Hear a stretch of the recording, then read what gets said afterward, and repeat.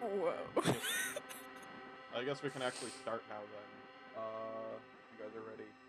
Hello and welcome to the currently unnamed podcast. My name's Tim, and joining me are Jesse, Hanyu, Famous, and Chloe. How you guys been doing? Hello. Great. A little kid coughed into my eyeballs, and now I'm sick. Sounds Like, painful. directly? He said, "Hi, I'm nice to meet you," and then he coughed into my eyeballs. Ew. Do you have like pink eye now? Bleep out the name, please. No, I don't. I was really sick for 2 weeks. You think it's plotted? Yeah, it was set up. It was a plot. He saw you. Yeah. He saw you, and he's like, "Oh, this guy. I'm gonna do this, and this to this guy." Oh, I thought you meant like the government sent the kid to camp.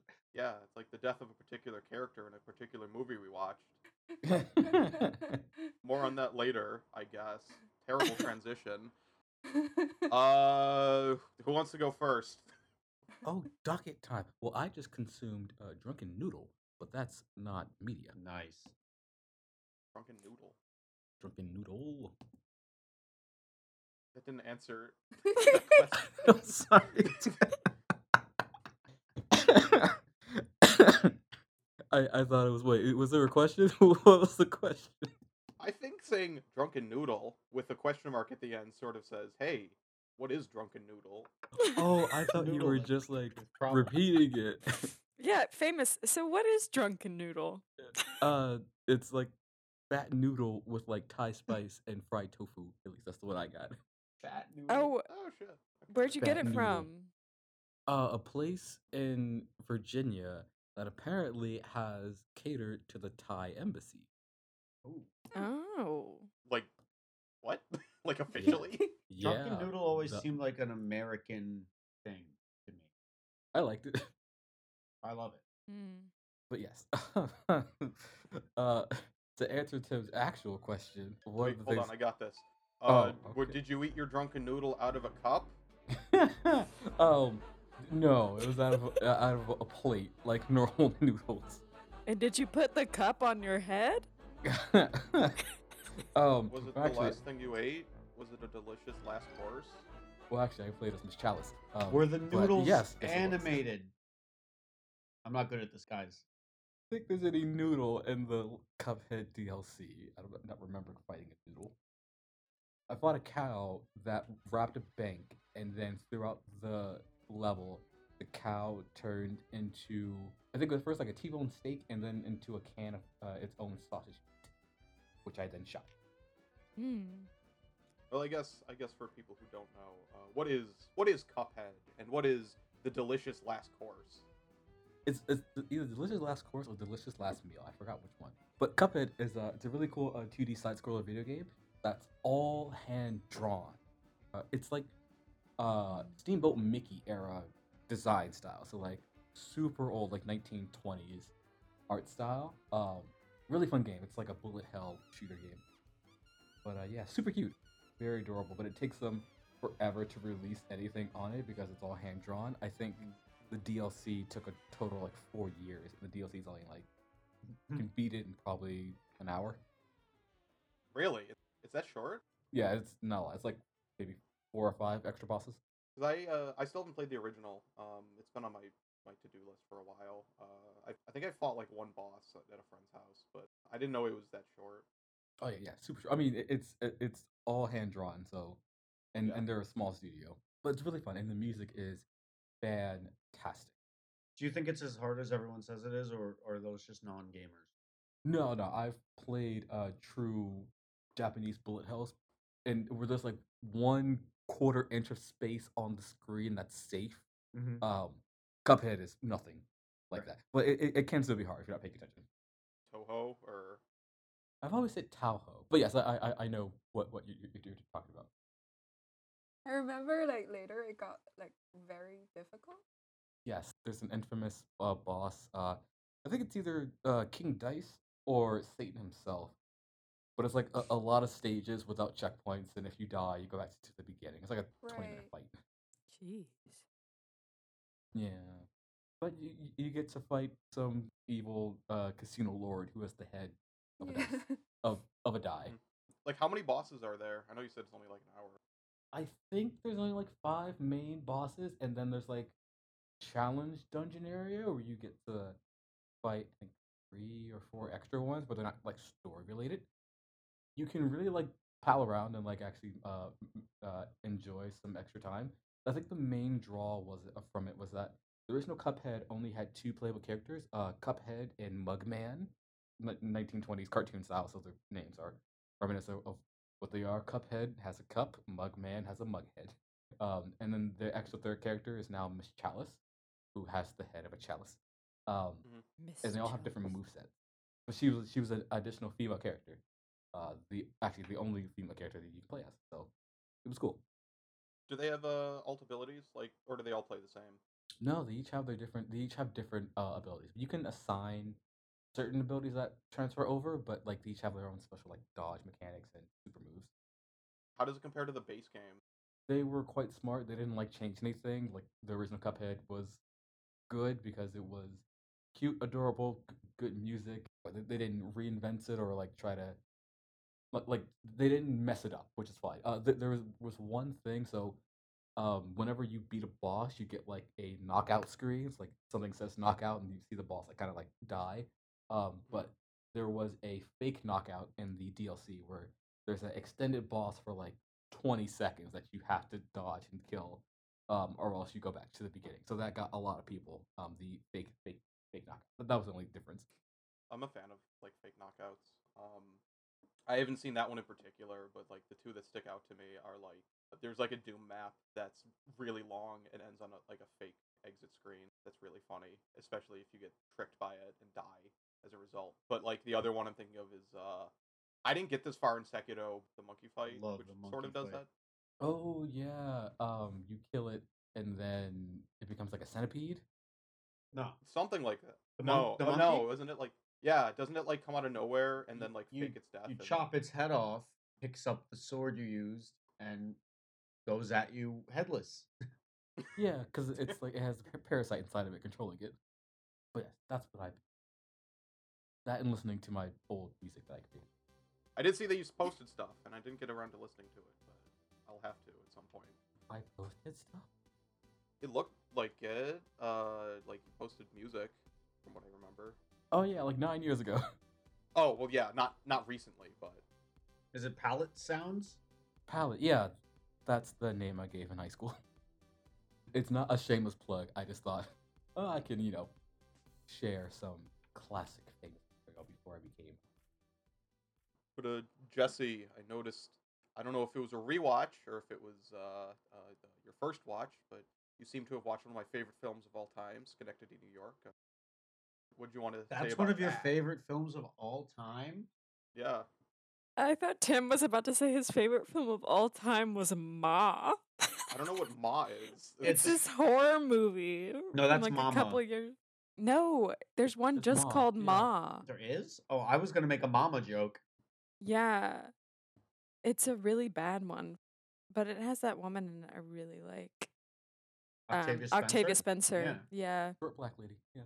But anywho, Synecdoche, New York. That's your What are we- favorite film of all time? That's in there? It's up there. I think that's a movie that requires at least 2 watches just because of how self-referential it is. It's difficult to get enough out of it without seeing... Foreshadowing isn't the right term, because it's almost foreshadowing for your next viewing. The everythingness. Yeah, it's just so, like, self-contained and self-referential that you need a second watch to understand what's going on at the beginning a little bit more. But I think when you do that, it's, like, really well-constructed movie. As miserable and depressed as it is, I do like what it has to say. Well, no shit. You're not gonna like a happy film. I like some happy films. Name one. Happy Frozen. feet. No. I can't think. It should not take this long, Tim. Hold on. Yeah, this is taking me. I mean, if a you while. asked me to name a happy film, it would take me this long, to be honest. Yeah. Mulan. Non-animated, non-kids. I don't know. Oh, non-kids. Daddy Daycare. Beautiful Day ends on a good note. Yeah. Sort of. You know what the note is? Home Repo Man ends on a good note. Home Alone. Oh yeah. Well, Home it's Alone is abandoned a by terrifying movie. What? in modern time. That's not a happy movie. It ends on a happy note, even if it involves like Home invasion. borderline brutal murder. Yeah. I can't even think of like a purely happy, mood-lifting film. The Sound of Music.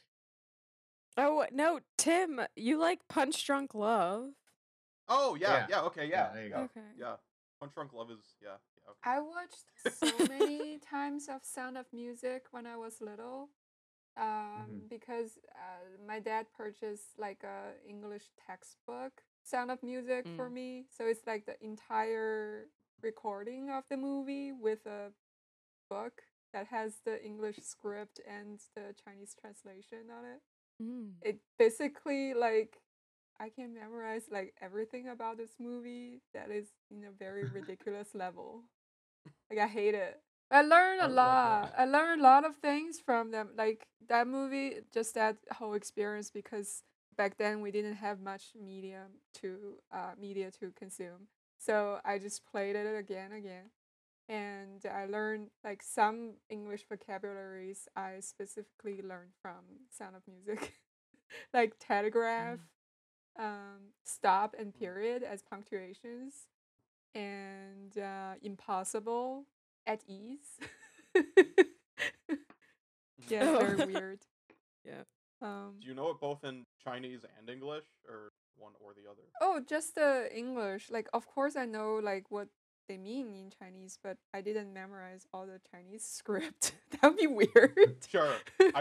I was curious. Well, you said it was a translation, so I was curious if. Oh, like, it you has memorized both. it. It's like Yeah. it's like left hand is English and right hand is Chinese, so it helps you to understand.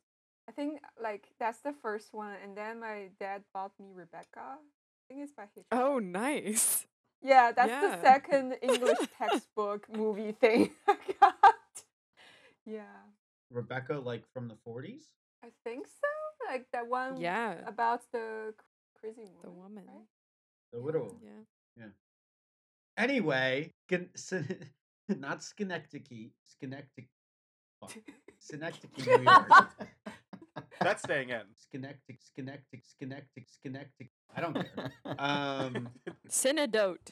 When I have very strenuous weeks and I don't want to watch anything new, I will like categorize my watching for the week. Like last week with the character intros. This week, so I read this concept in Japanese art called Ma, which is not based on an Octavia Spencer horror film. It's this concept of negative space in cinema and in music, appreciating the beats that are very present in real human life, converted into film for it.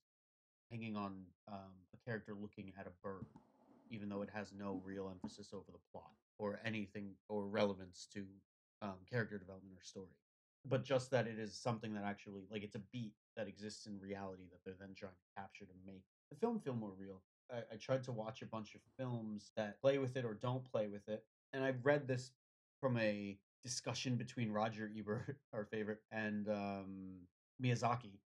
Ebert was like, wow, your film has such gratuitous movement, which I was like, wow, that's kind of a dick thing to say to the guy. And he said, what do you mean? And he said, well, there's like shots where they're just like looking at a blade of grass. And Miyazaki explained this concept to him. I realized that my problem with Synecdoche, New York, is that it's trying to be this very humanistic, realistic psychosis, but it doesn't have anything very beat-wise to draw me into, because that's where I really find relatability, I think. In the beats.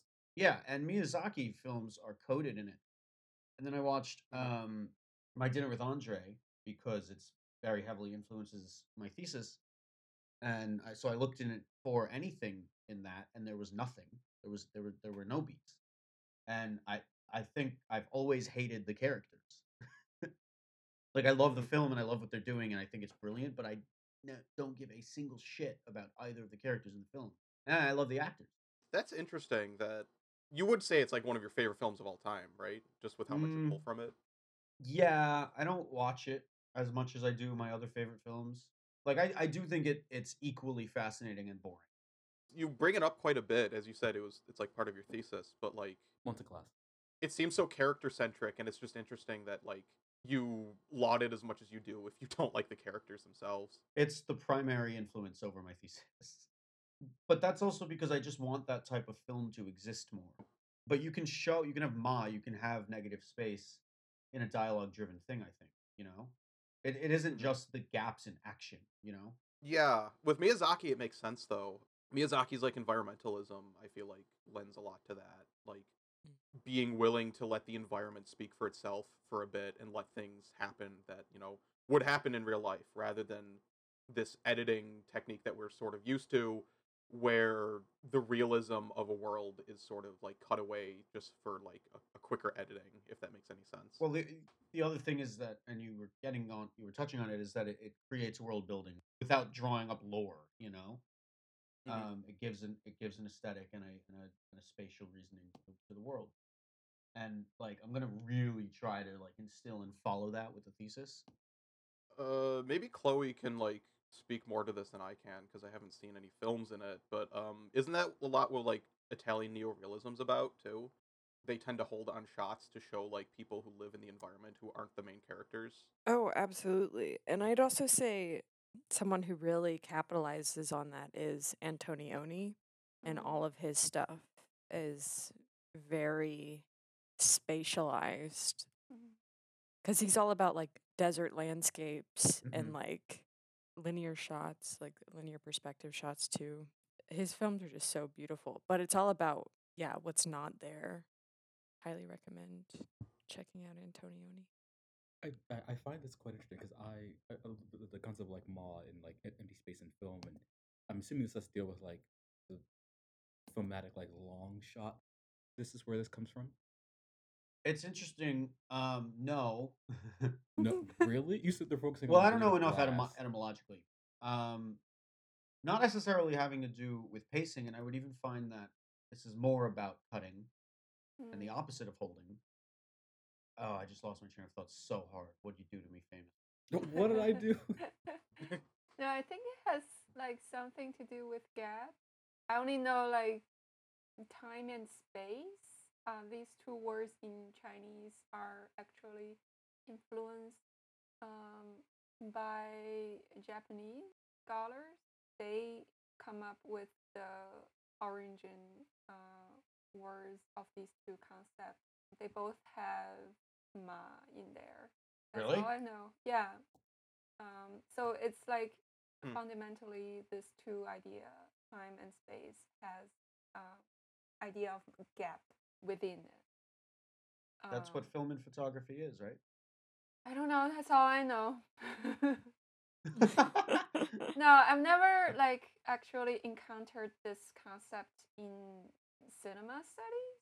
Actually, I think of it as a compression of time and space, right? But more so photography than film. I don't know. I feel it's very hard. It's a kind of a concept that is very hard to express or translate explicitly. I also just like thinking of negative space as more than a visual composition, you know? That there's negative space in the beat of your editing. Like the necessity of adopting this specific concept from Japanese culture. How is that different from a negative space? So does duration matter for negative space, or is it just like what you're focusing on? Well, that's why the cutting is really interesting, and the whole compressing of time and space is really interesting because you're lying at all times if you ever cut Mhm. or if you ever any, you know. So it's cutting bad or good? And within the same time frame, and this is the big Miyazaki thing, there's like 40 seconds of information housed into 1 second of cut.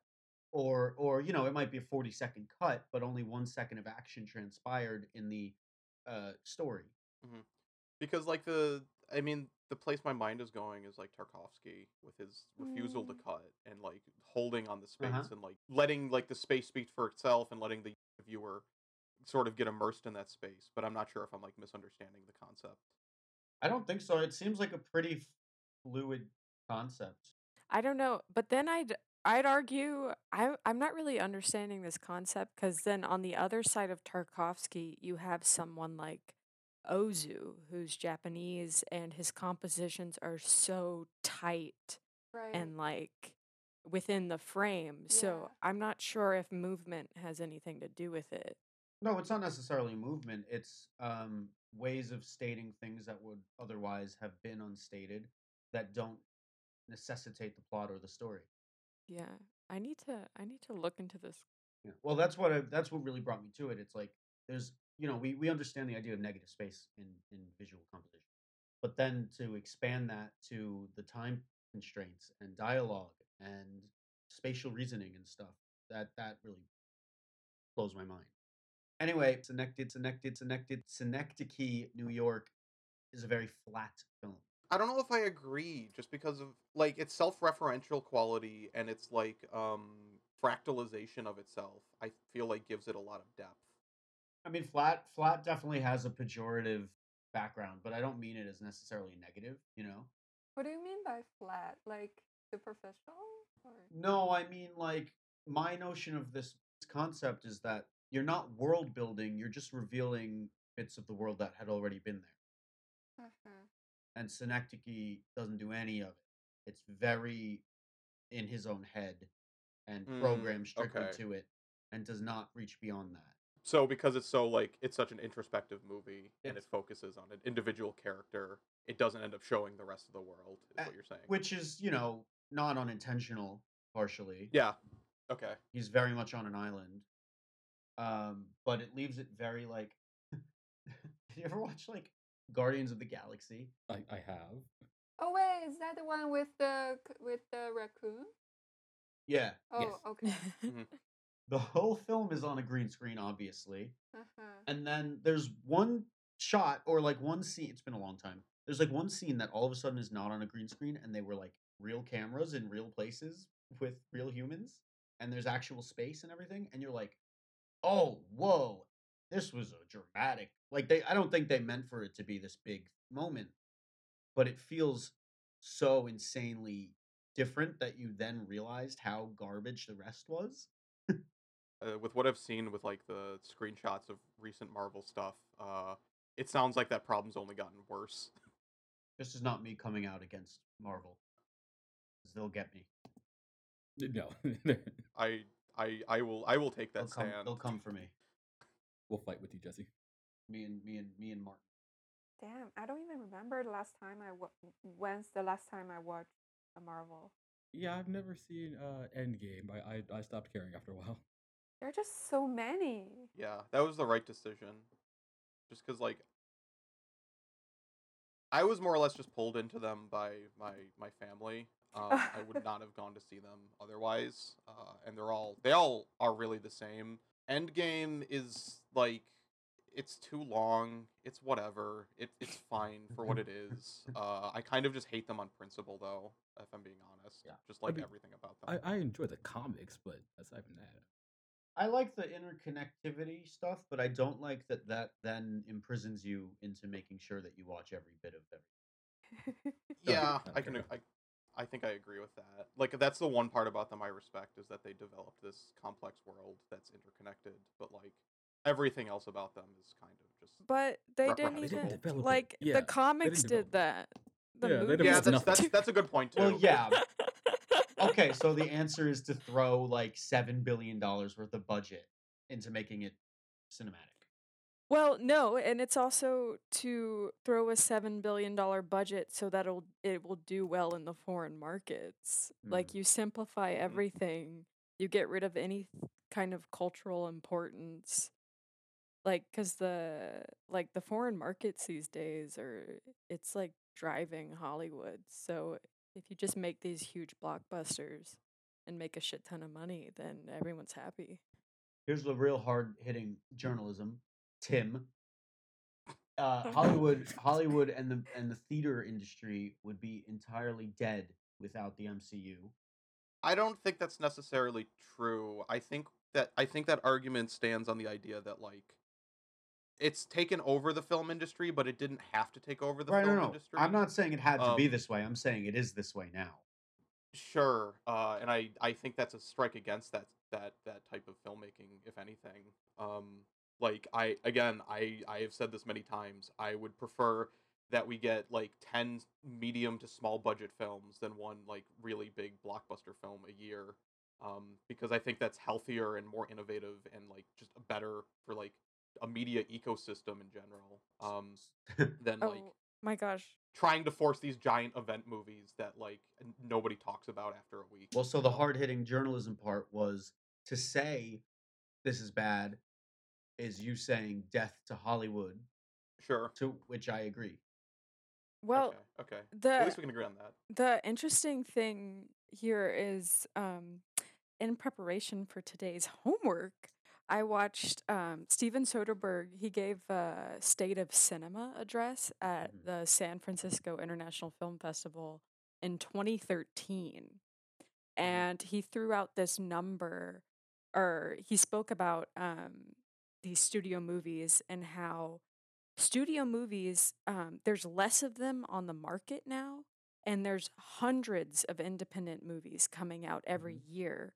Mhm. Just people will somehow go spend their money for the studio movies, but more independent movies are being made than studio movies, but they're just not getting money. So like independent movies are like oversaturating like the market almost, Similar to indie Yeah. films. and no one's going to see them. Yeah. Well, just like a quick scroll through like Netflix will tell you that as well, right? Yeah, Like how yeah. how many like no name documentaries do you find just by like looking? Like, Netflix, I don't know. weirdly enough, is a savior of the independent movie right now Mhm. because they're funding them because they need anything they can to get, especially after Disney Plus, Yeah. because Netflix had all the Disney shit before that, and now they need anything to have a content library. Yeah. It's just a bad situation all around. It like the It the film isn't. industry is It not. isn't. It isn't. I think it's actually a really, really, really good time in cinema, and film is more accessible than ever to create. Right? You can make a fucking 10-hour film on an iPhone, and huge names are doing it. I do just think you need like slightly bigger movies You think than we social currently have. dynamic and perspective matters? I think it's sort of the same problem that the games industry has with indie games, where the market is so oversaturated, like 99% of them fail, right? Like we talked about Cuphead earlier, and one of the big stories about Cuphead when it was initially launched was it was this giant indie success story. Oh, they were in bankruptcy. They had to sell like their house in order to like finish the game. And like that's great and all. I'm glad that they were able to like release a game that was as popular as it was and as ambitious as it was. Like I think when you have an ecosystem where you have like a ton of like independent artists who are fighting over crumbs, ignoring like the exceptions for like one or two artists who make it, into the semi mainstream. I don't think that's like a good sign for like the the progression of art, Yeah. I am like I do like the democratization of art wider. You can also say like YouTube as a medium and like the developments that YouTube and the videos on there have been like taking over the last like I don't know 5-10 years is like also influential to film in a lot of ways and also very important. But I do think there is something lost a little bit when the majority of funding just goes to these giant like Marvel movies more or less. Right. But that's also why um, I have so much respect for Soderbergh too, because he kind of toes the line between um, big studio movies Yeah. and then these indie movies. Because he did Mhm. Ocean's 11. Magic Mike was a big Warner Brothers film. Um, but then at the same time, he's the iPhone movie guy. He did Unsane. Like he's Yeah. always kind of pushing the boundaries. I mean, this film that we'll talk about more, spoilers, is like a fucking Godard. I don't know if I'm not So much. sure. I haven't seen agree Godard with to be fair, that. I'm not Wait, sure. honey, you do We'll or get you there. don't? I'm not sure if I What do you agree say? with that. Okay. We'll talk more.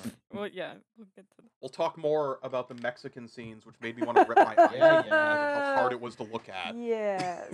Well, it's it very doesn't help that suspicious. there's no good digital copy. Mm-hmm. We'll There get was a there. point. Well, I'll get to it. We'll get later. there. We'll get there. Yeah. But how about who's Yoshiki? Oh God, Yoshiko Sai. I don't know. I just.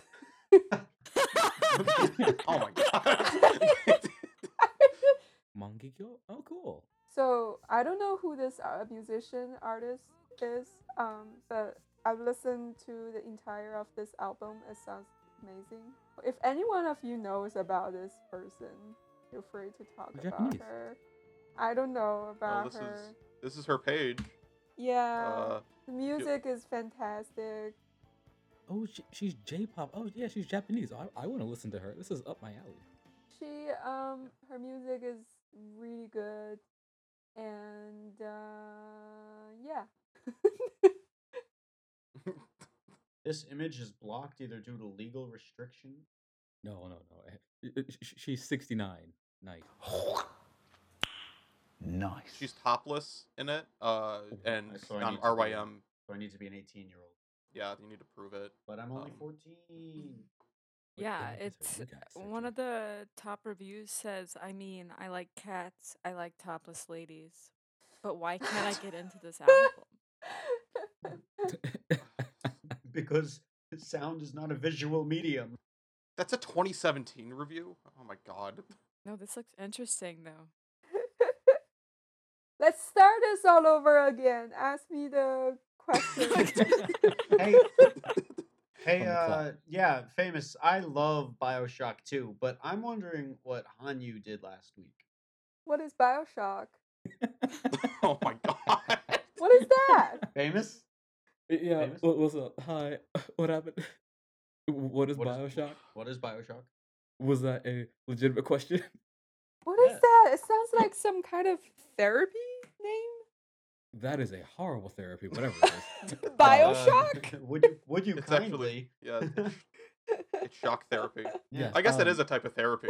Yeah, kind of. So BioShock, at least the original, is a really cool 2006 game that questions morality of choice in video games. You know, as a video game, you get to like control your character and like you get to puppet them, kind of. Oh, I think I've heard the Chinese of it. Oh, really? Oh, do you know what it is in Chinese? Yeah, the problem is that like I struggle with this like basically my entire time after moving to Mhm. America. It's just the title in English and Chinese are completely different. So some things, most of the time, a lot of things I know in Chinese, I have no idea what their English name is. And when people are talking about them, like I just don't know what it is. And later on, I might discover, oh, it's that thing. But that makes me like impossible to join the discussion at the time. And it's just really annoying. Like it just, ugh. Like It's okay. Miyazaki's name in Japanese is Miyazaki. Right? Yeah. Wait, sorry, in English, Miyazaki. In Chinese is Gong Qijun. It's like no relation at all. You know? Like Yeah. so wow. yeah, That applies towards names as well? I didn't know that. it's just so annoying. I mean, Japanese they did some revolutionary evolutionary evolution reform on their language. So they have a perfect system to basically spell out the pronunciations and words in alphabet letters. But they're still using the katakana. Chinese when it's used in Chinese. So so it's like Wait. completely two systems. I thought China was the one that had the simplified version of kanji. Yeah. Interesting. Isn't that what Hepburns are though? Isn't Hepburns like the simplification of Japanese into like an English translation? Or am I misunderstanding, speaking out my ass, whatever? This is all great questions. I have to do some I Googling. don't know. Like for example, like BioShock. Now I know, so it's that game, and in my memory, it's always like be remembered in that Chinese name, and that name is like something like Bio Amazing Soldiers, like Bio Power Soldiers, something like that. That is such a literal translation. And That's a much better Oh. name. No, but No, again, not. has absolutely zero relation with Bioshock. Yeah. And yeah. Yeah, but the name Bioshock has zero relation with the game. That's fair as well. Well, yes, it does. It has. I mean the bio, but the shock, that's only like Yeah, one thing. nothing. You know? No. It's not like It the entire thing isn't a shock. No, yes, it is. The way the way they got powers in the game was this deep undersea slug. So it was like a shock to the system. It turned the people like deranged. It literally Mm. changed their Yeah, I guess I anatomies. was thinking of it the other way. Like a little electric Oh, shock. Like I- that's one yeah, power, yeah. but It's but been a while. I only thought of like the injections. So well, essentially, it's a game that uses Anne Rand's philosophy of crap, I forgot what her philosophy is even called. But objectivism. just because she thought, God, Yeah, you got something to say, Tim? She thought her philosophy was the correct philosophy, so therefore it's objectively correct. Tim All is right. an object, and he's oriented. But essentially, the main antagonist is a play on Ayn Rand. The main antagonist is Andrew Ryan. Well, he's not the main one, but he's one of the main ones. He built this undersea city away from governments, away from anything else. It's his own temple underwater, and he refuses to let anyone else take it from him. Eventually, he blows it up, which is similar to Fountain Head, I believe. Spoiler. So, for what? Bioshock Spoiler. or Fountain Head? spoiler for a 70-year-old book. Both. 10-year-old book and an older game. But it's a super cool game. So famous. Hmm. Would you kindly tell us about Bioshock 2? People hate it. I like it because they said it was a continuation of the original story. Well, it was it wasn't that different. I enjoy Bioshock 2 because you get to play something called a Big Daddy, which is pretty much an undersea diver that like is in this suit permanently. And you have these things called little sisters or like tiny little humans that collect genetic fluid from people in this deranged city for purposes that I forget. It's still a really cool game and a really cool environment. You're in this undersea city. It's really pretty and very dark. I never played the second one or Infinite for that matter, to be fair. But yeah, like my opinion on BioShock is like it should have ended after the twist is revealed, because that last third is a bit rough. That last boss fight is just terrible in my opinion. I mean, yes, yeah, you're right, but They do it again in Infinite. Oh, come on. Well, the Yeah. ending's great, but it's like, Okay. yeah, he doesn't know how to. What's his name? The director. oh, I don't know. He's like an auteur, but Ken Levine. Ken Levine. That's a name. That's a person's name. It's definitely a person's name. It's a person in the games industry's name. Yeah, it's Ken Levine. It does it again. It's like, oh, the game ended. Oh wait, no, it didn't. Oh wait, why didn't it end back then? I still enjoyed it. I didn't mind the extended ending. What prompted BioShock 2 in particular for this week? That's a great Melting of the question. polar ice cap. No, no, not at all. Yeah, I'm not sure why I did two instead of one. I guess it was I flipped a coin between playing the original and playing the sequel. Cool beats. Have we been through everyone's? Damn it! I referred to the. Has someone been watching media that they wanted to talk about? I'll censor the word every time it comes up, including the time that I just said it. I really like this idea. That would be hilarious. I really like this idea that we're talking about something that is present over there and we keep talking about it, but it's absent like completely in the podcast. I just saw Netflix gonna make a 2-movie series. What's Bioshock. the movie? Yeah. Yeah, they are. That's Rip. oh god, I didn't hear about that. I did. Oh no. I'm Can't waiting wait for for that it. Oh, to no. be trash. It's gonna be good. Hopefully. Is there a good video game movie yet? Because Yeah. I don't. Super Mario Bros. Movie. Yes. Is that animated or is that live action? No, action. Super Mario Bros. Movie? No, Yeah. no, yeah, that's live action. It is Good very, God. very live action. Please look up a Super Mario Brothers movie, Goomba. Right? Or Yeah, I'll find it. yeah, I'll post yeah. it. I was gonna tell him to do that. Goomba. Is there a good video game movie, like a video game that's been made into a movie, or a movie that's Yeah. been a video game? Peter Jackson's King Kong. Oh my god, what is this? I What is that? doubt that. That is not a Goomba. Oh my god. That's a Goomba. That's no. barely That's a Bowser. Goomba. That is the bad guy That is a from the Goomba. Amazing Spider-Man who cameoed God, in now I Super can- Mario. Now I can't even remove this picture out of my brain. You can't take it off of Discord.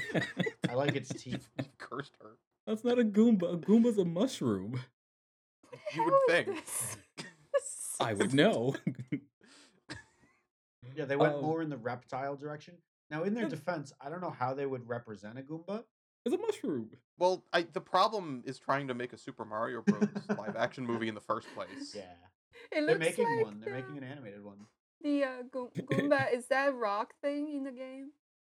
No, it's supposed to be a mushroom. Wait, I thought it's a rock. Goomba. A Goomba? No. I could see why, but I think it's meant to just be a little mushroom man. Ah. An angry mushroom. It looks really like the Mr. Potato in Toy Story. I can Yeah. see that. Yeah. The only answer I can give to you, Tim, is maybe the Resident Evil things, and Yeah, they're like decent. That's cheating. I've heard that like those movies are more or less like just a star vehicle for the director's wife. I don't remember his name, but I've heard that they're like completely terrible, but there is a select group of people who like absolutely love those movies, like completely unironically. So I don't know how I feel about those. I don't love them, but I don't hate them. It's a zombie movie. It's like junk food. Wait, are we talking video games adapted into movies or the other way around? Yeah, Well, yeah, there's video Resident games Evil's adapted kind into of both. movies. Okay, because there's great other way around. Oh, absolutely. But I can't. I'm hard pressed to think of anything good from video game to movie. Apparently, Sonic isn't terrible. I can believe it. I feel like it'd just be boring though. I'm not counting like Pokemon as well. Detective which Pikachu aren't should great movies, definitely but- count. All right, but Why? I don't. The movie's not great. It's Uh, fine. I think it's as good as it's gonna get for a fucking Pokemon Okay. movie. Okay, that's fair. So this reminds me of. Have you guys seen the Shrek musical?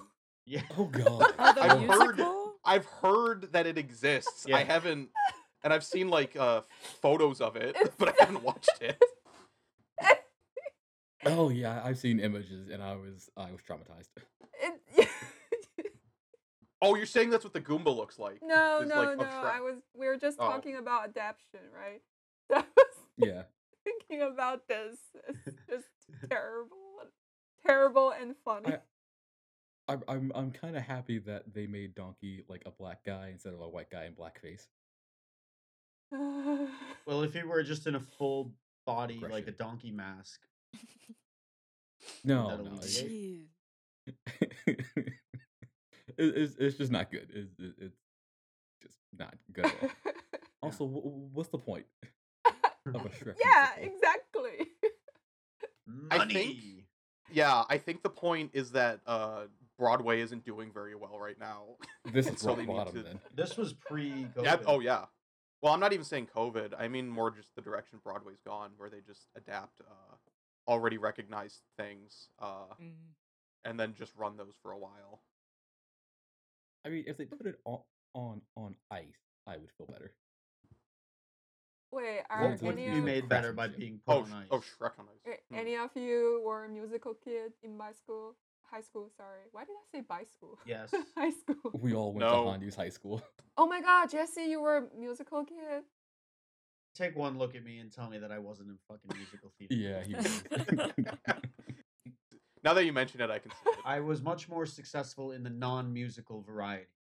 What is that? Did you do like stage lighting or something? Plays. Oh, is there no singing in plays? But yes, I was a theater geek.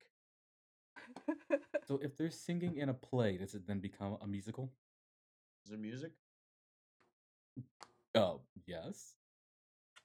than this musical? Does the music propel the plot? Oh, that's a great question. Probably not. But does it propel the plot in a musical? It's not necessary. My favorite musical moment in a non-musical. Do you guys know that song by Imogen Heap? What You Say? What's it called? That they used in the Oh, OC yeah. and SNL parodied it. I think Tim does. Yeah. I do not. Me and Tim, we're alone here. You're alone.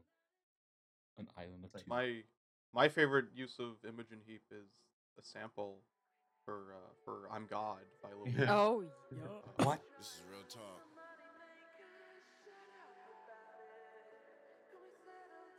Slow B.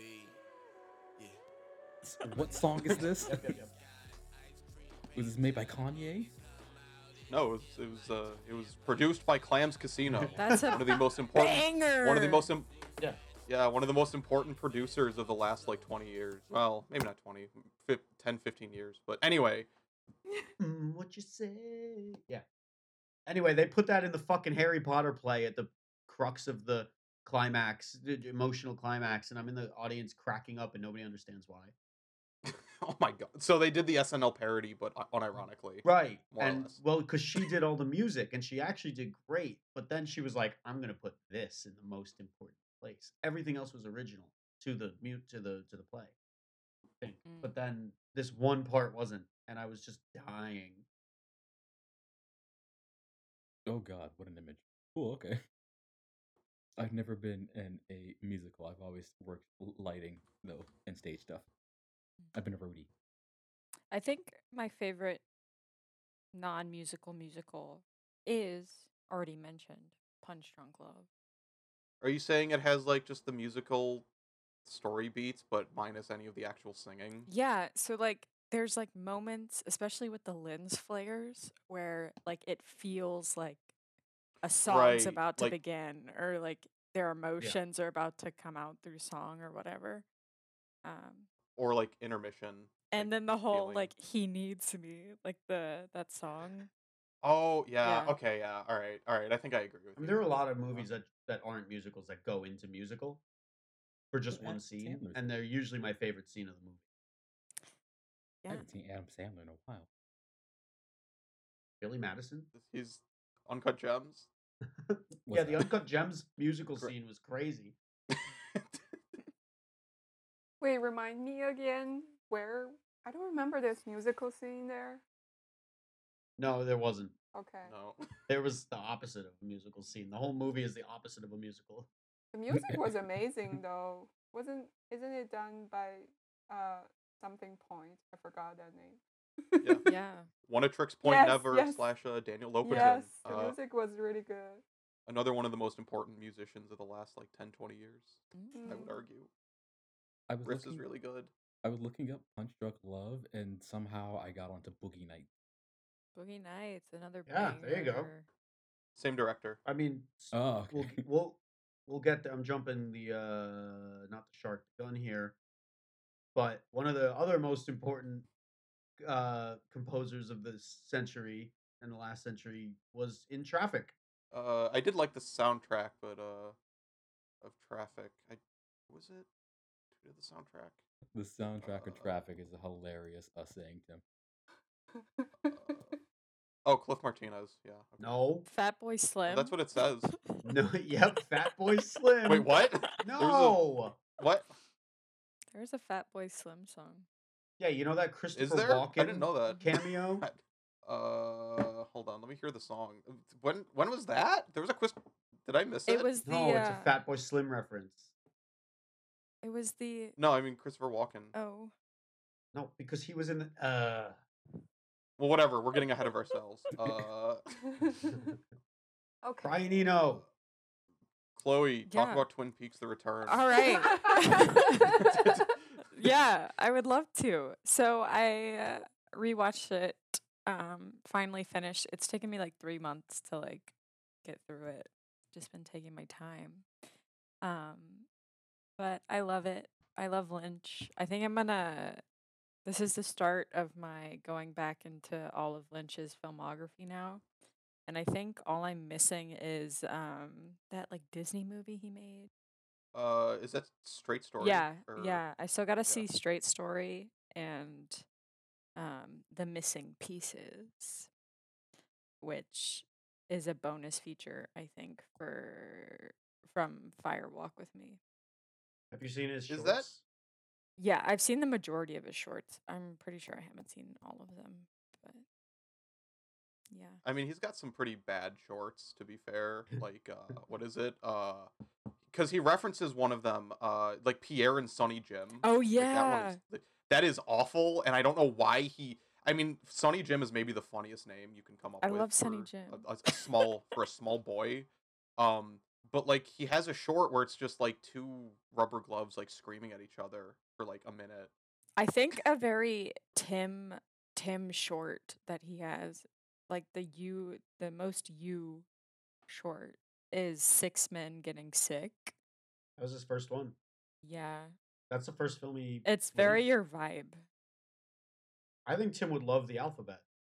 I've seen the Alphabet. Alphabet's good. Yeah. I don't. He should work more with animation because he's got a unique style in that, from what I remember. Well, he also animated them. Like he didn't outsource any of that. Oh shit! Yeah. Okay. Yeah. I wonder if that's like why. Well, to go back to Twin Peaks a bit, I wonder if that's like, did he do episode 8 then? Because that seems like semi-animated at times. I have no Oh, probably. I don't know how much he did. I'd like to have a little conversation with him. clue. Yeah, you'd But like to talk to I'd like David to talk to Lynch? David Lynch. You'd get nothing out of it and still feel so emotionally stirred.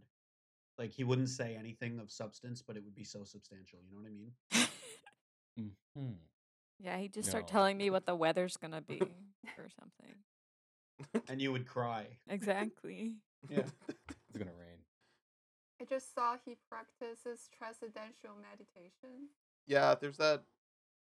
I watched the episode. I think we mentioned this last week actually, but there's that one scene in one of the episodes, where like Bobby is like trying to discover like why there was a shot outside or something. Oh, yeah.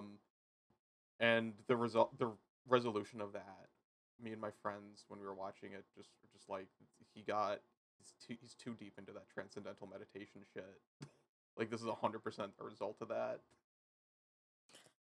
Is Twin Peaks gonna become the meta of the podcast once a week somehow? Absolutely not. Probably. Fuck no. Probably. Where's Twin Peaks the musical? That's what I'm watching. Twin Peaks on Not Ice one? would be fire. Yeah. It would be fire. Walk with me. Twin Peaks There's no way. on ice cream. There is a I don't know if we've mentioned this before, but there is a version of Hooters that's called Twin Peaks. What? Yeah, this is what just popped up when I Really? searched Twin Peaks on ice. I got the So Hooters instead version. of, the whole orange and the owl, it's they're all dressed like lumberjacks, but scantily Very dressed cold as lumberjack. lumberjacks. Yeah. Oh my god. It will protect against nothing. What if Twin Peaks is a game? What if the game? There's a few games that are more or less Twin Peaks. Yeah. God. Kentucky Route Zero. Yeah, Kentucky Route Zero. They actively describe it as being influenced by like David Lynch, but also like Gabrielle. Oh God.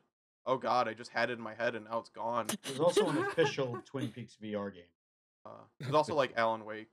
There's also like Oxenfree. Hello. Oxenfree. Yeah, that's another one. Is that Twin Peaks related? Persona takes Life a is lot of influence Strange. from Twin Peaks. Life is Strange. Deadly Premonition. What is Twin Peaks? Now I'm very curious. Twin Peaks is a show from the 90s, or at least the first 2 episodes, or 2 seasons were. That's more or less just about like a murder mystery in a town, but the murder mystery is put on the back burner compared to like understanding and feeling the town itself. I would Seems say. Interesting. I think solving who died would be more precedent, but all right. Well, that's what the producers thought too, and then they ruined the show. It's also kind of an explanation as to why all serial killers are from the Yeah. the West. the Northwest. Or aren't they just bored? So I think the nearest Twin Peaks restaurant from Buffalo is in Detroit area. Are you planning a trip on you? No, but it's very interesting. Wait, so this is Hooters, but Yeah, Northwest. Colorado themed? Like, why is it? Yeah, basically. So they wear like flannel short tops and like boots. All right, we're almost at 2 hours already. Jesus. Yeah, somebody ask me something about me, please. Is Jesus Begging on a you. mullet? What? Talk about laughing at Bojo. That was just I don't know. That was just me. Like, I spent a good 3 days just laughing at like how Bojo resigned. Maybe one of the funniest speeches I've ever seen, but that's just about it. I more or less put that on there as a joke. Oh, Boris Johnson. I was like, who is Bojo? Yeah. Yeah. Them's the breaks. So what is Slay the Spire? Slay the Spire is a God. rogue deck. Sorry, I mixed that up. A Roguelike. card deck roguelike. A card. Wow, that's twice now. A deck builder roguelike. Which more or less means that like it's sort of like a trading card game, but like in a video game. And the roguelike parts are similar to last week when we talked about roguelikes. They implement a high level of difficulty, permadeath, and randomization. So the game's like very replayable but challenging.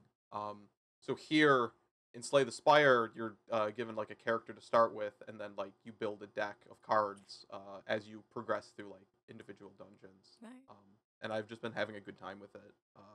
Really like burns your time really quickly. Mhm. It looks a lot like, has anyone played the actual card game Mystic Vale? Yep. It looks a lot like I that. haven't. It's another deck building game with fantasy elements. Well, you're talking about Magic the Gathering, aren't you? Nope, Mystic Vale. There's the board game Mystic Vale. It's I'm well, it's curious, like are it's you a guys- card game really. There's no real board. Are you guys the kind of humans that like owned like Yu-Gi-Oh and like Pokemon cards as children? Yeah. I just gave 600 Pokemon cards away to a little kid. Is that the same kid? The same kid that coughed his eye. Yeah. No, I took his Pokemon cards away.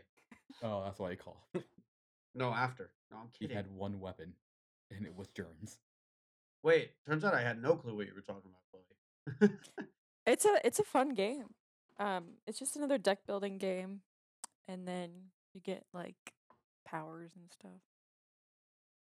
Mhm. Really fun. I beat it with the first character. I would be interested in maybe playing this, but yeah, I beat it with the first character they give you. And they give you 4.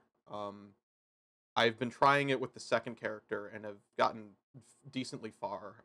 Part of these types of games is that like you don't start with like every possibility. So like as you play, you unlock better and better things. So your first run, even ignoring the fact that you like don't necessarily know how the game works or what the meta is, you don't have everything at your disposal. So your first run's going to be more difficult to finish than your last one. So I haven't unlocked everything with even either of the characters yet. I haven't touched the other 2. But I've like had a good time just like building a deck that's based off of like combos and yeah, trying to get like good synchronization with like everything I have. Oh my goodness, Tim, we have to play Mystic Vale now. You'd love this game. Okay. 2 to 4 players. Yeah. Ooh, I'm down. Is this are you a Binding of Isaac boy? I was. I did not like. Yeah. What was the first DLC? Afterbirth. That kind of like killed my interest in that game. Because it was like I do think I have it in like my 10s, but that game just got like too grindy for its own good, and I don't like how they rebalance the game. I think when they added Afterbirth, I think a lot of the individual rooms were like way more difficult than they needed to be.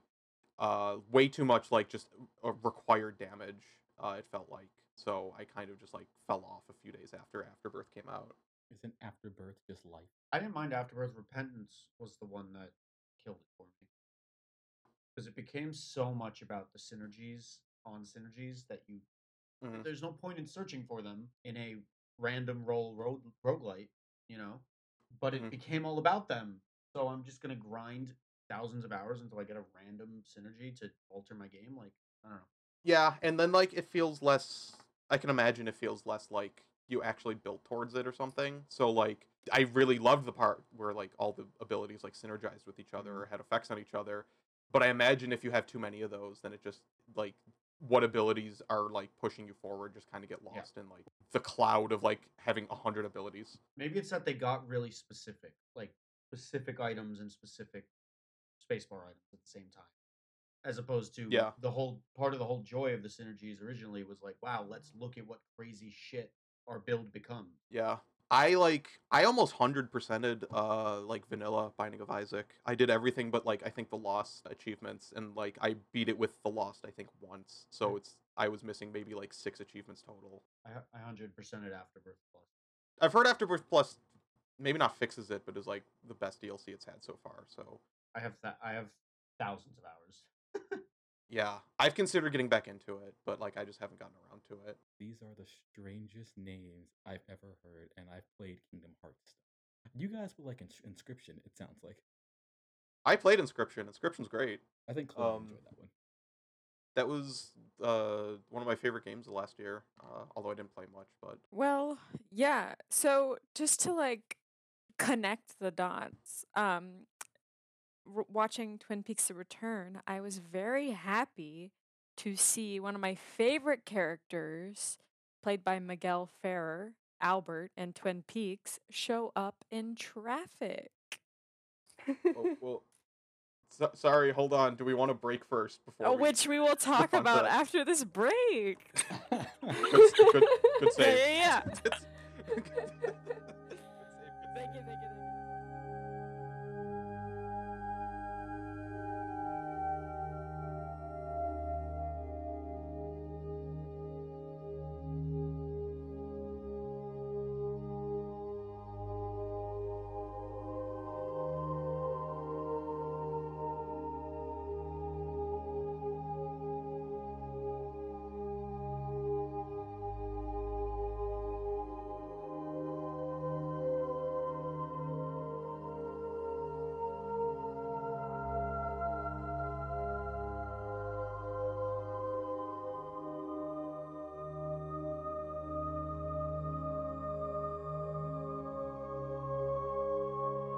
Ice cream. What flavor?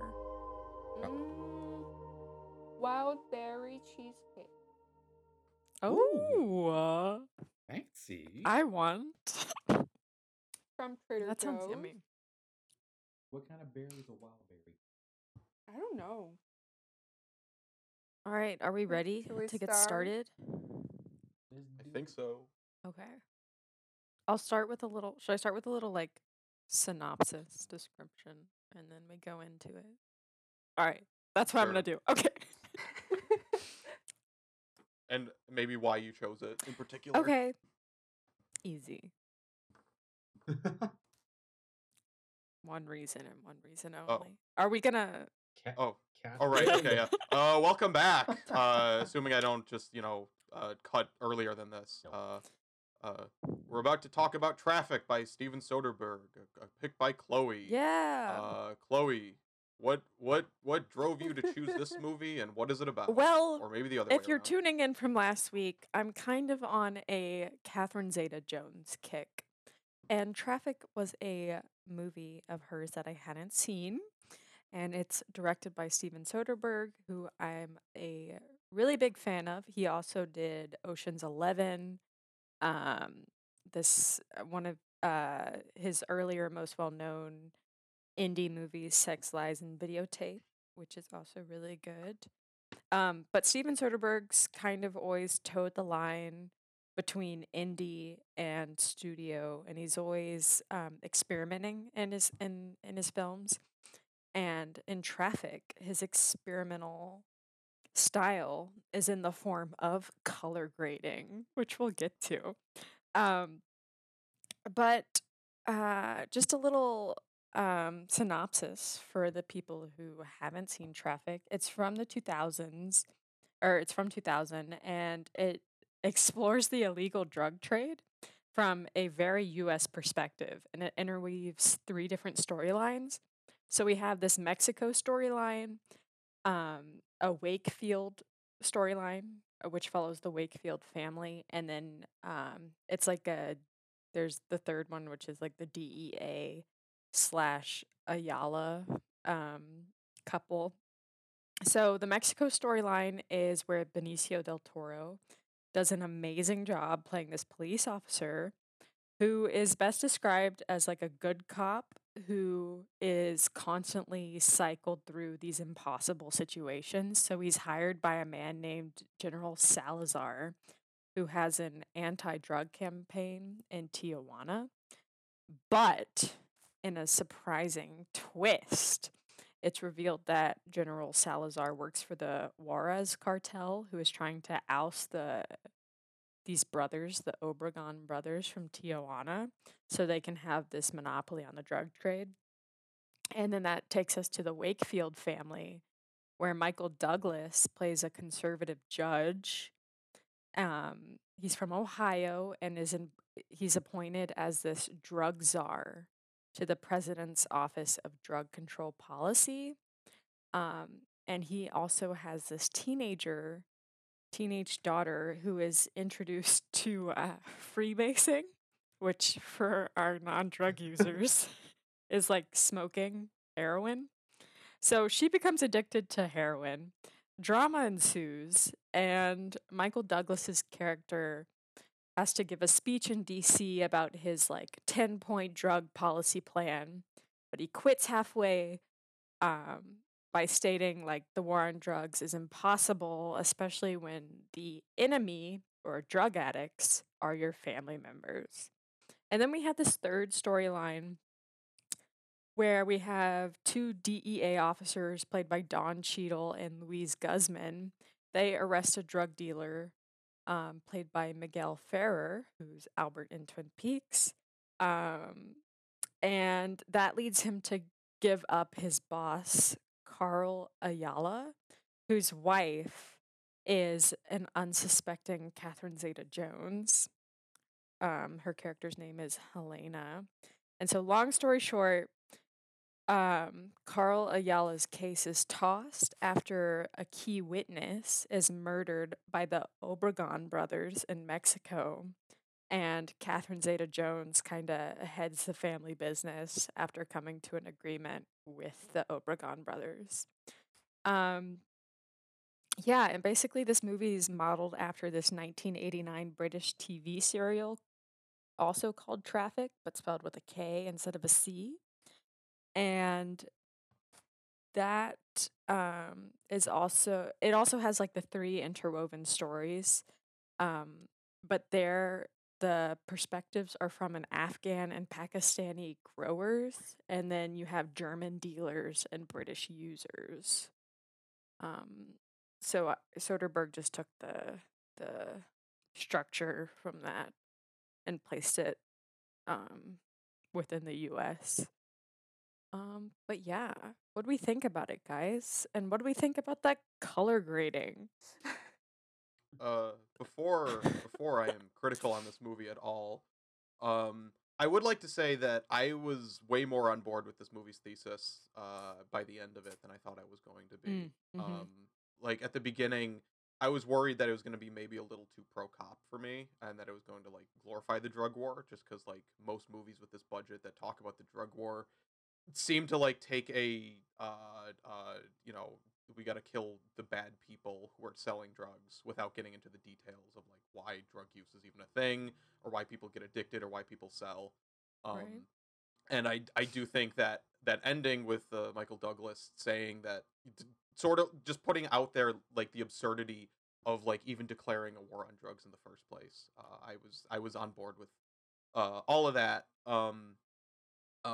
But with that said, God, the scenes in Mexico made me want to rewind because they hurt to look at.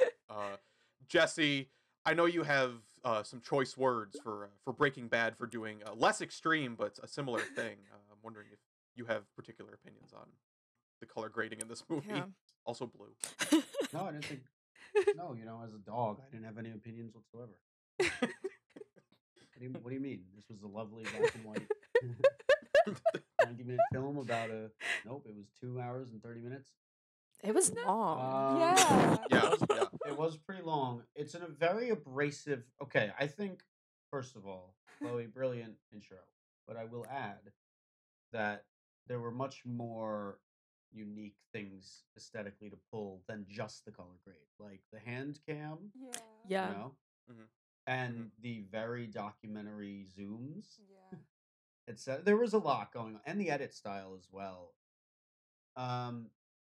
Just to get back to the color grade, I immediately was like, "Is this the first yellowing of Mexico in film?" I don't think And so. I think it is.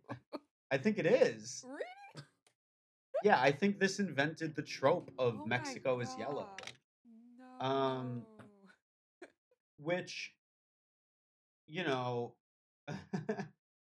I get the argument that there's so many interwoven storylines taking place in very different places. So rather than it, it was used as a tool for the audience to understand immediately where we are, which it still is. But he also accompanied it with subtitles saying where they are. Yeah. And I think his editing style, like you mentioned, Jesse, like he didn't even need to do this color grading. Like it's so good without it that it's just like not necessary, and it makes it Yeah. feel like a weird A after school gimmick. special or something. Like Well, it helps. Yeah. None of us have seen it in theaters. right, Chloe, I don't know where'd you watch from? my bed. No. I mean, where'd you get your copy? Oh, this I watched on Prime. I rented it. Me too. Like a new. How'd it look? It How'd it look? It looked great. It was Okay. yeah. My copy did not look great. I think it's not just the make like Mexico super yellow. And also it's like a total different camera. Like it's much Yeah. more pixelated on the screen that it just looks like some kind of old, really, really old movie. Right. Yeah, it's super grainy. Well, I think they bleached the entire film. Well, apparently while they were shooting it, like they shot like some ridiculous amount of footage, like 50 hours or something. And then it was all overexposed. So they had to go back and reshoot. So they were having like overexposure issues the entire time. How do you shoot 50 hours of footage and not realize that? I don't well, they had a No. It was just the first day. They had a 2-camera setup going the entire time. okay. So, okay. Yeah. Okay. Okay. So it wasn't literally 50 hours of footage. no. I feel like they were going for like an old like Mexican movie type thing too. Like it was supposed to feel like it was from the 60s, like almost calling back to like I got almost like a spaghetti western type vibe from it just from the looks. Okay. But like I did not. At the beginning, I literally thought it's like a clip from an old movie, and I don't know. No, I think it just really doesn't translate to the copies that we're seeing very well. They definitely bleached all of the footage, and all of it was shot on different cameras. Like the handheld had to be on something small, like I don't know, like a Panavision. Like it was all 35 millimeter, and it was all filtered in camera, not chemically. Although he did use like tungsten film that he then didn't fix to make it very blue. Which, by the way, that blue was way too blue. So blue. Yeah. That opening.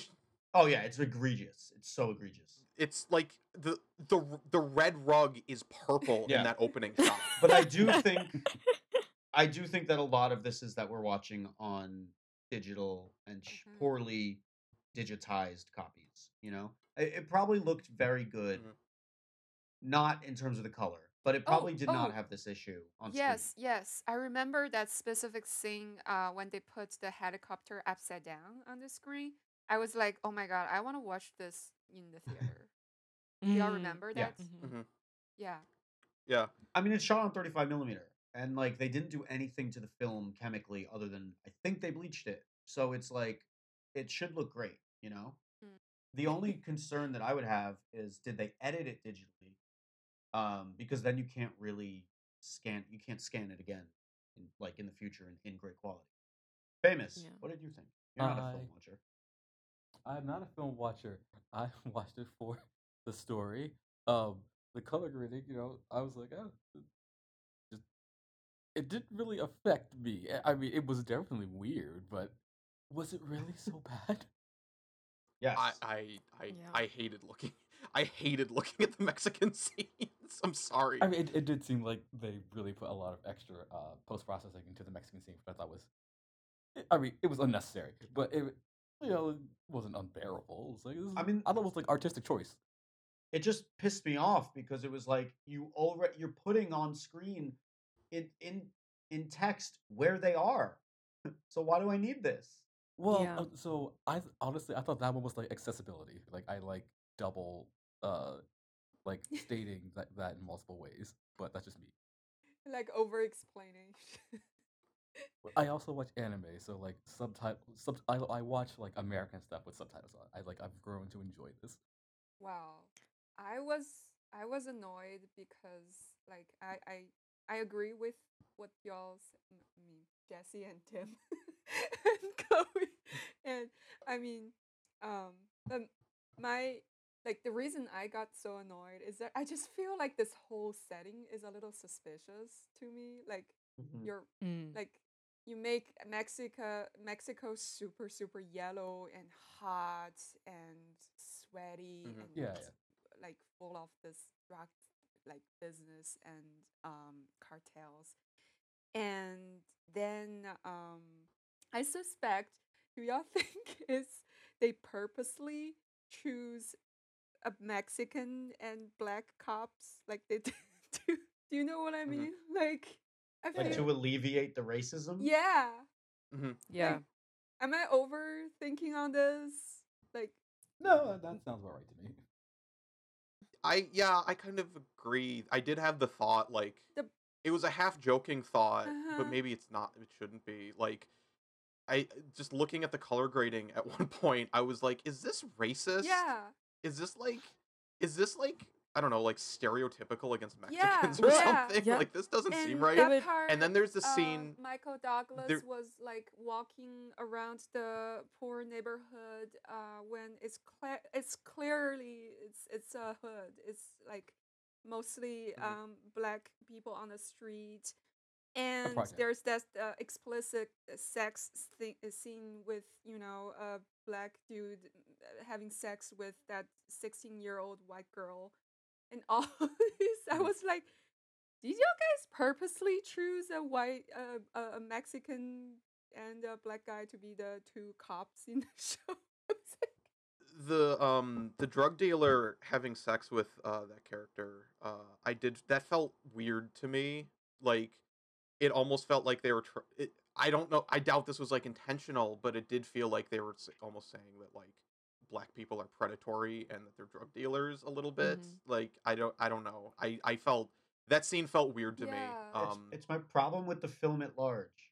What is it trying to say? Yeah. That being said, I really enjoyed it, but it does have conflicting messages. Well, also, we gotta take into consideration the British TV serial that so it's from 1989, right? And in that, the same color gradings there, where anything that's Oh. happening in Britain is blue, and then Afghan and anything Oh, happening in then- Pakistan is Okay, yellow. then I apologize. Like, it's just like me overreading and blaming the wrong. Yeah. I actually think that's more to your point, Hanyu, because then it's sort of like there's still like the othering of this group of like quote unquote like almost I don't know people who live in the desert type thing. Well, this is you. with, like, this both- is you saying both- that the yellow is uglier. I don't even think it's that. I think it is like I think there is like an othering of Mexicans in this movie. Yeah. And I imagine it's going to be similar with like the othering of like the Middle Eastern people. But it seems like too in the show, at least, it's not as the color grading isn't as like garish. So Soderbergh could have Mhm. made a like choice there to make it, that horrible. Just to Mhm. kind of point out that this is something that is done, but shouldn't be. I think they're trying to intrinsically bring race into the discussion, but they're really not. It's like such a half measure, you know? Yeah. They're really not Yeah. looking at society at large Yeah. and the reason for the war. And like it taking place in Mexico and like Mexicans being in that position and them being presented at least like semi-sympathetically, like not in all cases, but maybe in like them sort of being forced into it. Not necessarily getting into the drug trade because they want to, but because they feel as if they have to. There's that one explanation from that '70s show guy.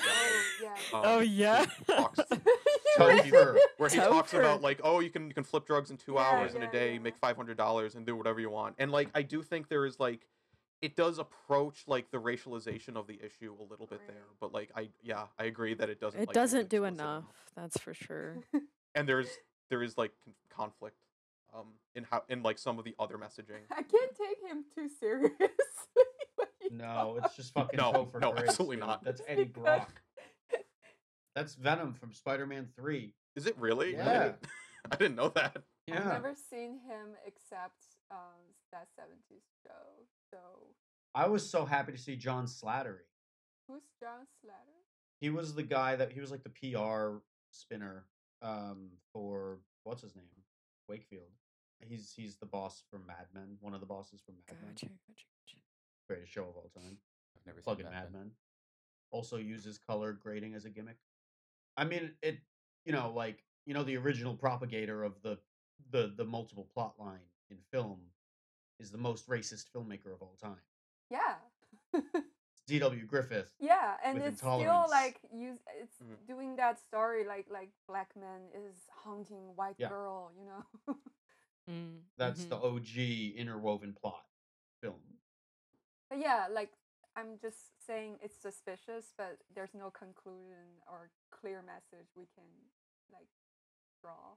I also think it stepped on Yeah. this like really slippery line that for some people who are completely, supporting the war on the drugs, they might not get a clear message out of this. They might just read it as, oh, then we have to fight harder or whatever. Yeah. Yeah.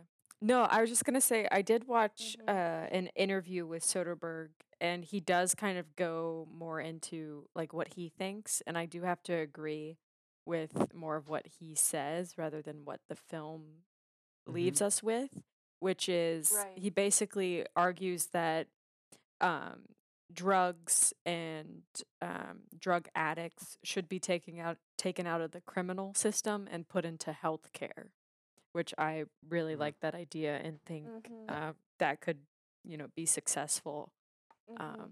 But again, it's not really touched upon in Traffic at all. Because the only appearance of healthcare is like when that one character overdoses. And they go to the and hospital. then they get in trouble. Yeah. And then they drop his possibly corpse God. off at the front of the And the hospital and, cops try to just drive arrest away. them. Yeah. I did think the strongest scene, maybe there were a lot of strong scenes. Listen, we're shitting all over. I thought this film had a lot of rich, really good potential, but just missed its messaging for me. But the strongest scene for me was the Viola Davis, healthcare worker scene. Oh, when she's like, "Why are you here?" Why are you like this? Like, you're perfect, You're a straight A student. You're a track and field star. You're volleyball, whatever. Like, your life is perfect. You have a wealthy, non-divorced white family, So what happened? And she's like, I don't know. Like, the main takeaway that the film makes, and I think that it's why it's allowed to get away with so much, is that whole sentiment at the end, where basically the answer is, I don't know. Like, I'm just going to listen. That's them saying this is not over, which it isn't, which wasn't and isn't, but like it was a non-conclusion. There's always hope. There's always hope. In the end, Well, there's on hope. that aspect, I kind of like I really like that part about this movie, the ending. Like, Yeah. Yeah. I found the ending is very, like there shouldn't be a conclusion on this. Yeah. Mm-hmm. Exactly. For me, I agree, but then it gets into like the Dare, like Reagan commercials territory at some Yes. points. Yes. You know? Yes. So like, I agree that like I think it does come to one conclusion, and that's like what we're doing now doesn't work. And I think that's like stronger than like most films that cover this topic that I've seen. Mhm. And it does like humanize groups of people who don't tend to be humanized. That I don't know that you mentioned. Yeah, that's like it's not necessarily like you have a good reason to get addicted to things, but yeah, just like the characterization of her spiral into addiction though does feel very like it gets so extreme so fast, and That's it's not a like slippery slope. That's a fucking cliff. Like, holy shit. yeah, it just the tone with that storyline just changes so fast. Yeah. And like I get that addiction can happen like that fast, but it just feels like just it just didn't feel Yeah. right Yeah. to me. It It did feels- feel very after school special. Yeah, right? yeah, very propaganda. Wait, what is that after school thing you said? What is It's is it like a it's like propaganda education for you Oh. to stay away from sex Kinda. and drug and Yes, exactly. yeah, exactly. Yeah, Oh, exactly. okay. You got that after school? Okay. I got that during school. No. Like, it would be on TV. No, I'm kidding. Yeah, I know. The latchkey kids would have to watch the episode of whatever sitcom G.I. where Joe. where Oh, yeah. a guy holds a joint funny in the hallway and offers it for free, which is never going to happen in real life. I do find that the G.I. Joe one's very funny, especially since a lot of the military men smoke. They didn't just like like a lot of people in Vietnam did like heroin. Yeah. So Yeah. it's not yeah. They're Was very she straight free? doubles Was that heroin at the beginning? I thought it was coke. Coke? I think isn't heroin the harder one? It was heroin when her and the boyfriend started doing stuff together. Isn't there like Like, an at the beginning. injection into her foot? That was heroin, Yeah. right? Yeah. Yeah. I assume. And then when they were freebasing, that was smoking heroin. Okay, I wasn't sure if it was coke or heroin because you can inject coke too. Oh, Good to know. Yeah, I don't you're know welcome. any knowledge about this. But 14-year-old interestingly, listeners at home. Okay, I watched it with my boyfriend, and he made fun of the scenes when she used the coke because, according to him, it seems like if you're a white girl that's you're from a rich family and you go to private school, like you should probably doing cocaine. That's what he said. Yeah. Is Yeah. there a difference? Yeah. He's Like right. Yeah. coke is for poor people or something. Well, that is true, but wait, no, they're the same thing, right? I have no idea what. Not coke and heroin. So you can actually thank Joe Biden for this distinction, even though they're the same thing. Legally speaking, there's a difference between crack and cocaine. Right. Crack more or less being like the rock form, and cocaine being the powdered form. And that's a very like class-based distinction, and more or less only a class-based distinction. The distinction drawn is that like crack rock is considered worse than powdered cocaine. Yeah. That's like buying like a pineapple versus like cut up pineapples. Isn't the pineapple fresher? So you want the rock. Exactly. Yeah, but one Oh, is okay. something Yeah. associated with black people. Oh. Yeah. Oh Yeah. yeah. Okay, the crack epidemic of like the N9. Cool beans. Wow. I know. Yeah. I mean, we all went to high school, right? I went I to mean- the. in high school. I didn't. I didn't go. I'm from a very different context. Hello. I don't remember crack cocaine in my high school. The rich white girls in your high school weren't freebasing coke. Not that I was aware of. I don't know if there were rich white girls at our high school. That too. Having grown up in New York City in a public school where the spectrum of wealth is both ends, Mm. myself not included, people on every side were gathering up in the bathroom to do some cocaine. What? Like, yeah, at like age 15, it was Oh my weird. god, this I was is like, what the fuck? Y'all are insane. children. Really? Yeah. No, it's really popular in high school. I mean, now I think it's Popular. overtaken by Adderall, crushed up Adderall. Oh, probably. Better word. Yeah, Yeah, it would be yeah. cocaine. Correction corner. It's cocaine. Correct. Yes, that At the was correct. beginning, Yeah. I think throughout the Okay. entire until she gets the injections, it's heroin. until the heroin. Yeah. That's weird too, though, because like I don't think that's how that works. I don't think you can just exchange like heroin for cocaine and then your addiction to cocaine is gone and now you just have an addiction to heroin. Depends Maybe on I'm how strong wrong. Well, but they didn't say it was like gone or anything. What do you mean? it seemed to imply heroin when she like actually injected, or when the her dealer injected into No, that's her. what we're saying. Like that was her first time doing heroin. Yeah, but wasn't she addicted to cocaine before though? Well, Yeah. it's not drug specific. It's more like the high of it, and if the one you're going to is a higher sensation, then that's the one you become more dependent Okay, okay. on. You know, glad like that you don't know you this stuff. started with sugar, Tim, And then you switch to bang. and then you made the upgrade, Can't go Yeah, back. and Bang doesn't have sugar in it. and now you're a recovering bang addict. Gee. Well, still in this storyline, I do appreciate the character of the mother. Like, I think her opinion, her reaction when they found out the daughter is on drug, whatever, like her reaction was completely ridiculous and funny to me. But I guess her purpose in this movie is to, like she said, we have to give her the room to explore, blah blah blah. And she, also revealed that she did similar thing in college. So I guess like the purpose of this character is to bring out this generational problem of drugs in America, and alongside how this epoch when younger people are facing with more problems. That's all. I just found like her mom's reaction is really unbelievable. Mhm. Yeah. But Well, they both represent extremes of the spectrum. Yeah, like I did get the sense that it really tried to like talk about like how everyone has a vice, more or less. Like there was that scene with like where he's like, "Oh, you should stop smoking cigarettes or whatever," and then there's another scene where Michael Douglas's character drinks quite heavily and is in denial. I think it really like shows that everyone yeah. interacts with like a drug Right. of sorts. Yes. It also opens with a dude playing a video game. What?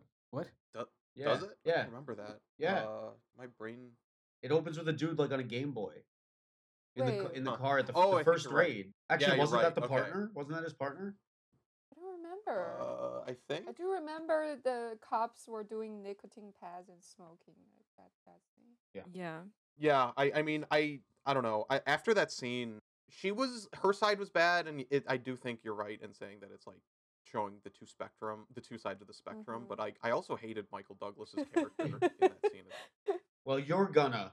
Well, sure, but like I don't know. He's just like, yeah, your daughter is partially getting addicted to drugs because you're a shitty father, you know. They did shoot a scene where Michael Douglas's character shoots up heroin, Oh, but that was cut. Oh my god. I was Yeah. so waiting Fucking for that.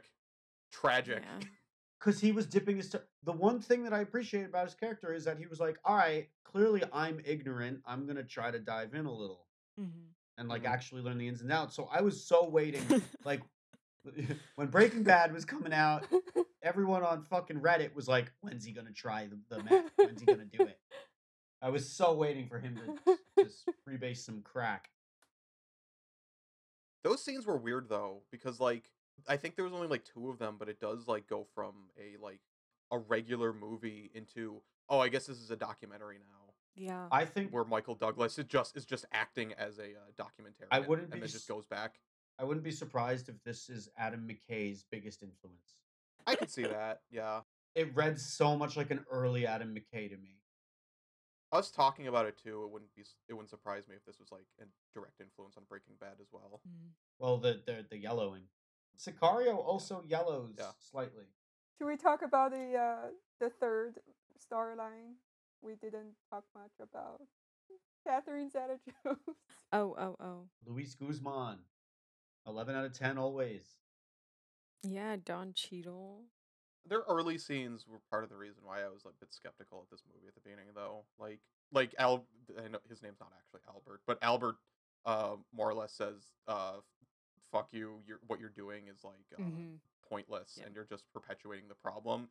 And he's right. And there is a discussion of the police's responsibility or their acting lack thereof, that is there, but I don't feel like there's much there otherwise. I guess there's also shitty cops, considering that Albert dies Yeah. because they didn't think to check the food. I don't know. I feel like there could have been more criticizing the place that the cops have in all of this. Mhm.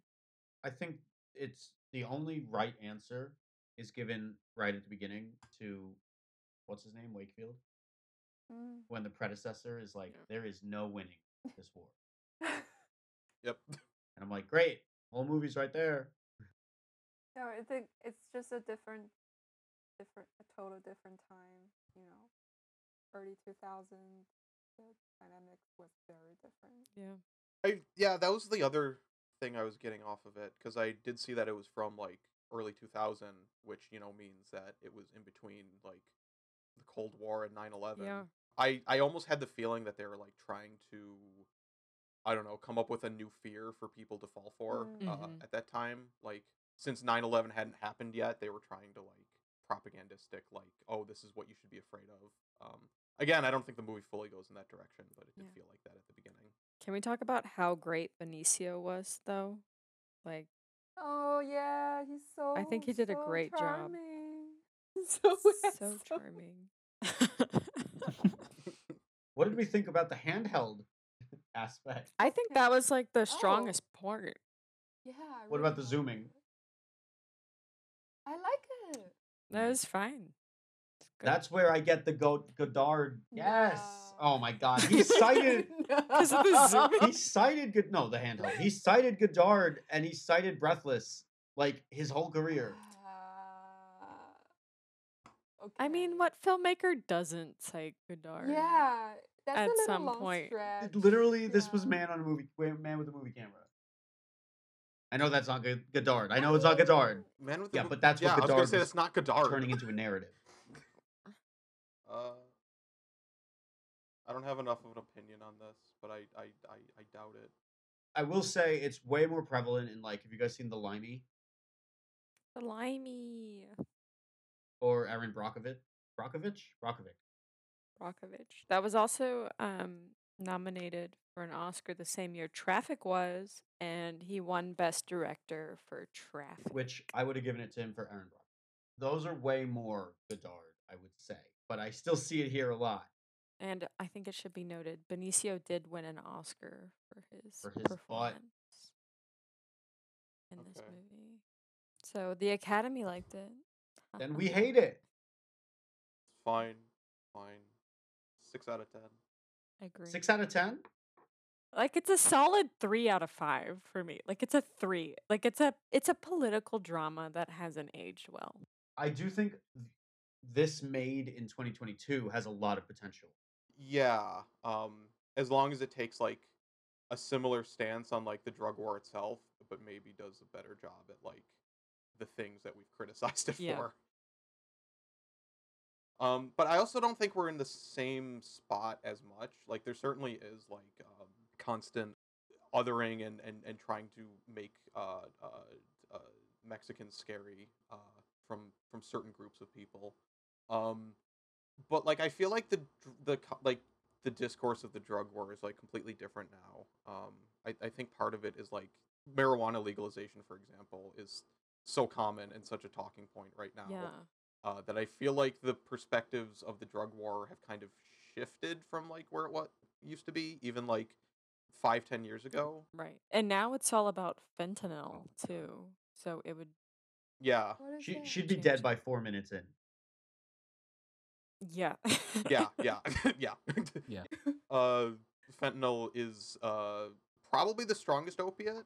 There's a picture of a deadly dose on Wikipedia, and it's like a crumb, like next to a penny. It's very scary. And the big problem is like a lot of drugs getting laced with it mostly. Yeah. Okay. Okay. Was it invented as like painkiller? For horses. Yeah. It was a synthetic painkiller made for horses, and it's 50 to 100 times stronger than morphine. Wow. And they sprinkle some in drugs because it'll give you a stronger high, but it's random fucking, street dealers that don't know what they're doing. So they end up killing a lot of people. That's what killed Mac Miller, actually. It killed I feel like when was it, like last summer? It killed several Hollywood people, but they were all like B-list. People get addicted, and because it's such a taboo, and they're looked at as bad people rather than victims, so they end up they're hiding it. If Right. that small amount of dose can kill a person, they should just call this thing poison. Yeah. Well, they Yeah. use it in More or less hospitals. is, yeah. They to be fair, they do use it mostly for people who are about to die. So it is like a Or painkiller cancer. for people who are about to die from cancer and are just in that much pain. But yeah, it's extremely dangerous. Again, more reason this should be a healthcare issue. But yeah. But are we good? We good on traffic? We got anything left to say? Any last thoughts? Antonioni did it better with Red Desert. Okay. Anything you guys want to say? Oh yeah, should we also say please don't do drugs? Yeah. Please don't do No one drugs. do Do the All right, cool drugs. bye kinds of everyone. drugs, We love you but all. not the not cool kinds of drugs. We love you all. Caffeine. Drink a lot. Bye. Media. Leave school. Fill your cup with booze. Kill people, burn shit, fuck school.